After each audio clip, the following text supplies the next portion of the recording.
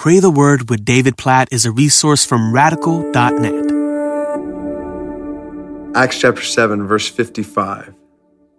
But he, Stephen, full of the Holy Spirit, gazed into heaven and saw the glory of God and Jesus standing at the right hand of God.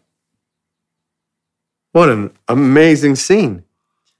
And we see all over Scripture Jesus pictured as seated at the right hand of God. But here we see him standing at the right hand of God in this moment where Stephen is about to be stoned. He's about to lose his life for being a faithful witness to Christ.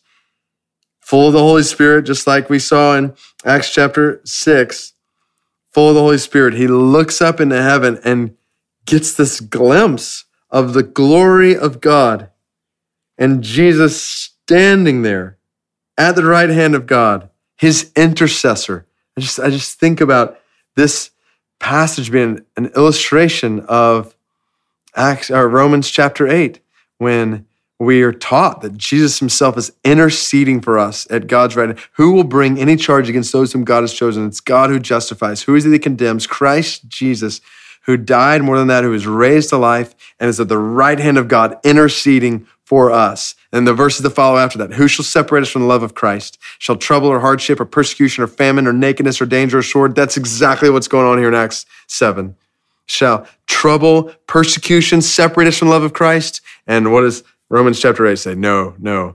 We're considered as sheep to be slaughtered, but in all these things we are more than conquerors through him who loved us. Because nothing, neither death nor life, neither angels nor demons, neither the present nor the future, nor any powers, neither height nor depth nor anything else in all creation is able to separate us from the love of God that is in Christ Jesus our Lord.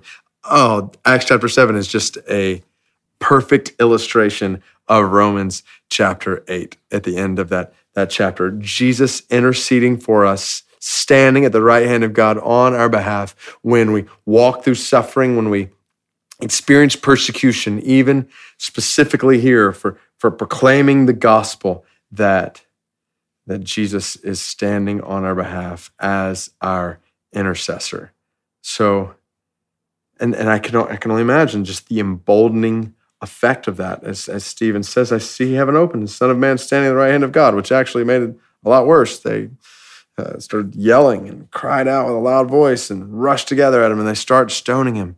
But there's a single-minded, resolute focus here that Stephen's just saying, I am living for him. He's my intercessor. I have nothing to fear, not even death itself. I have nothing to fear when Jesus is my Redeemer and intercessor at the right hand of God. So may we live emboldened today by that reality in our lives, that nothing can come against us to separate us from the love of Christ. So let's be bold as witnesses. Let's proclaim the gospel. Let's live with zeal for the glory of God, knowing that we have an intercessor at the right hand of God who ever lives and pleads for us, who stands on our behalf.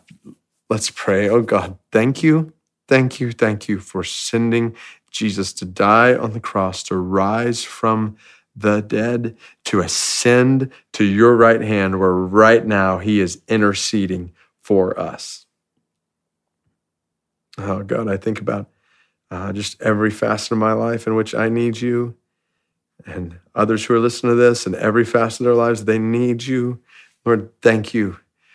Jesus, thank you for being at the Father's right hand right now and promising to give us everything we need. So we look to you as our intercessor. We pray for your provision in our lives. Grant us everything we need: wisdom, strength, peace, boldness. Lord, everything we need to live for your glory and to not fear anything in this world, because nothing can separate us from your love. What glorious truth. Help us to live in it today, and help us to live with this kind of single-minded, resolute focus in our lives today. Help us to live with our eyes fixed, our gaze fixed on you. we pray. In Jesus' name, amen.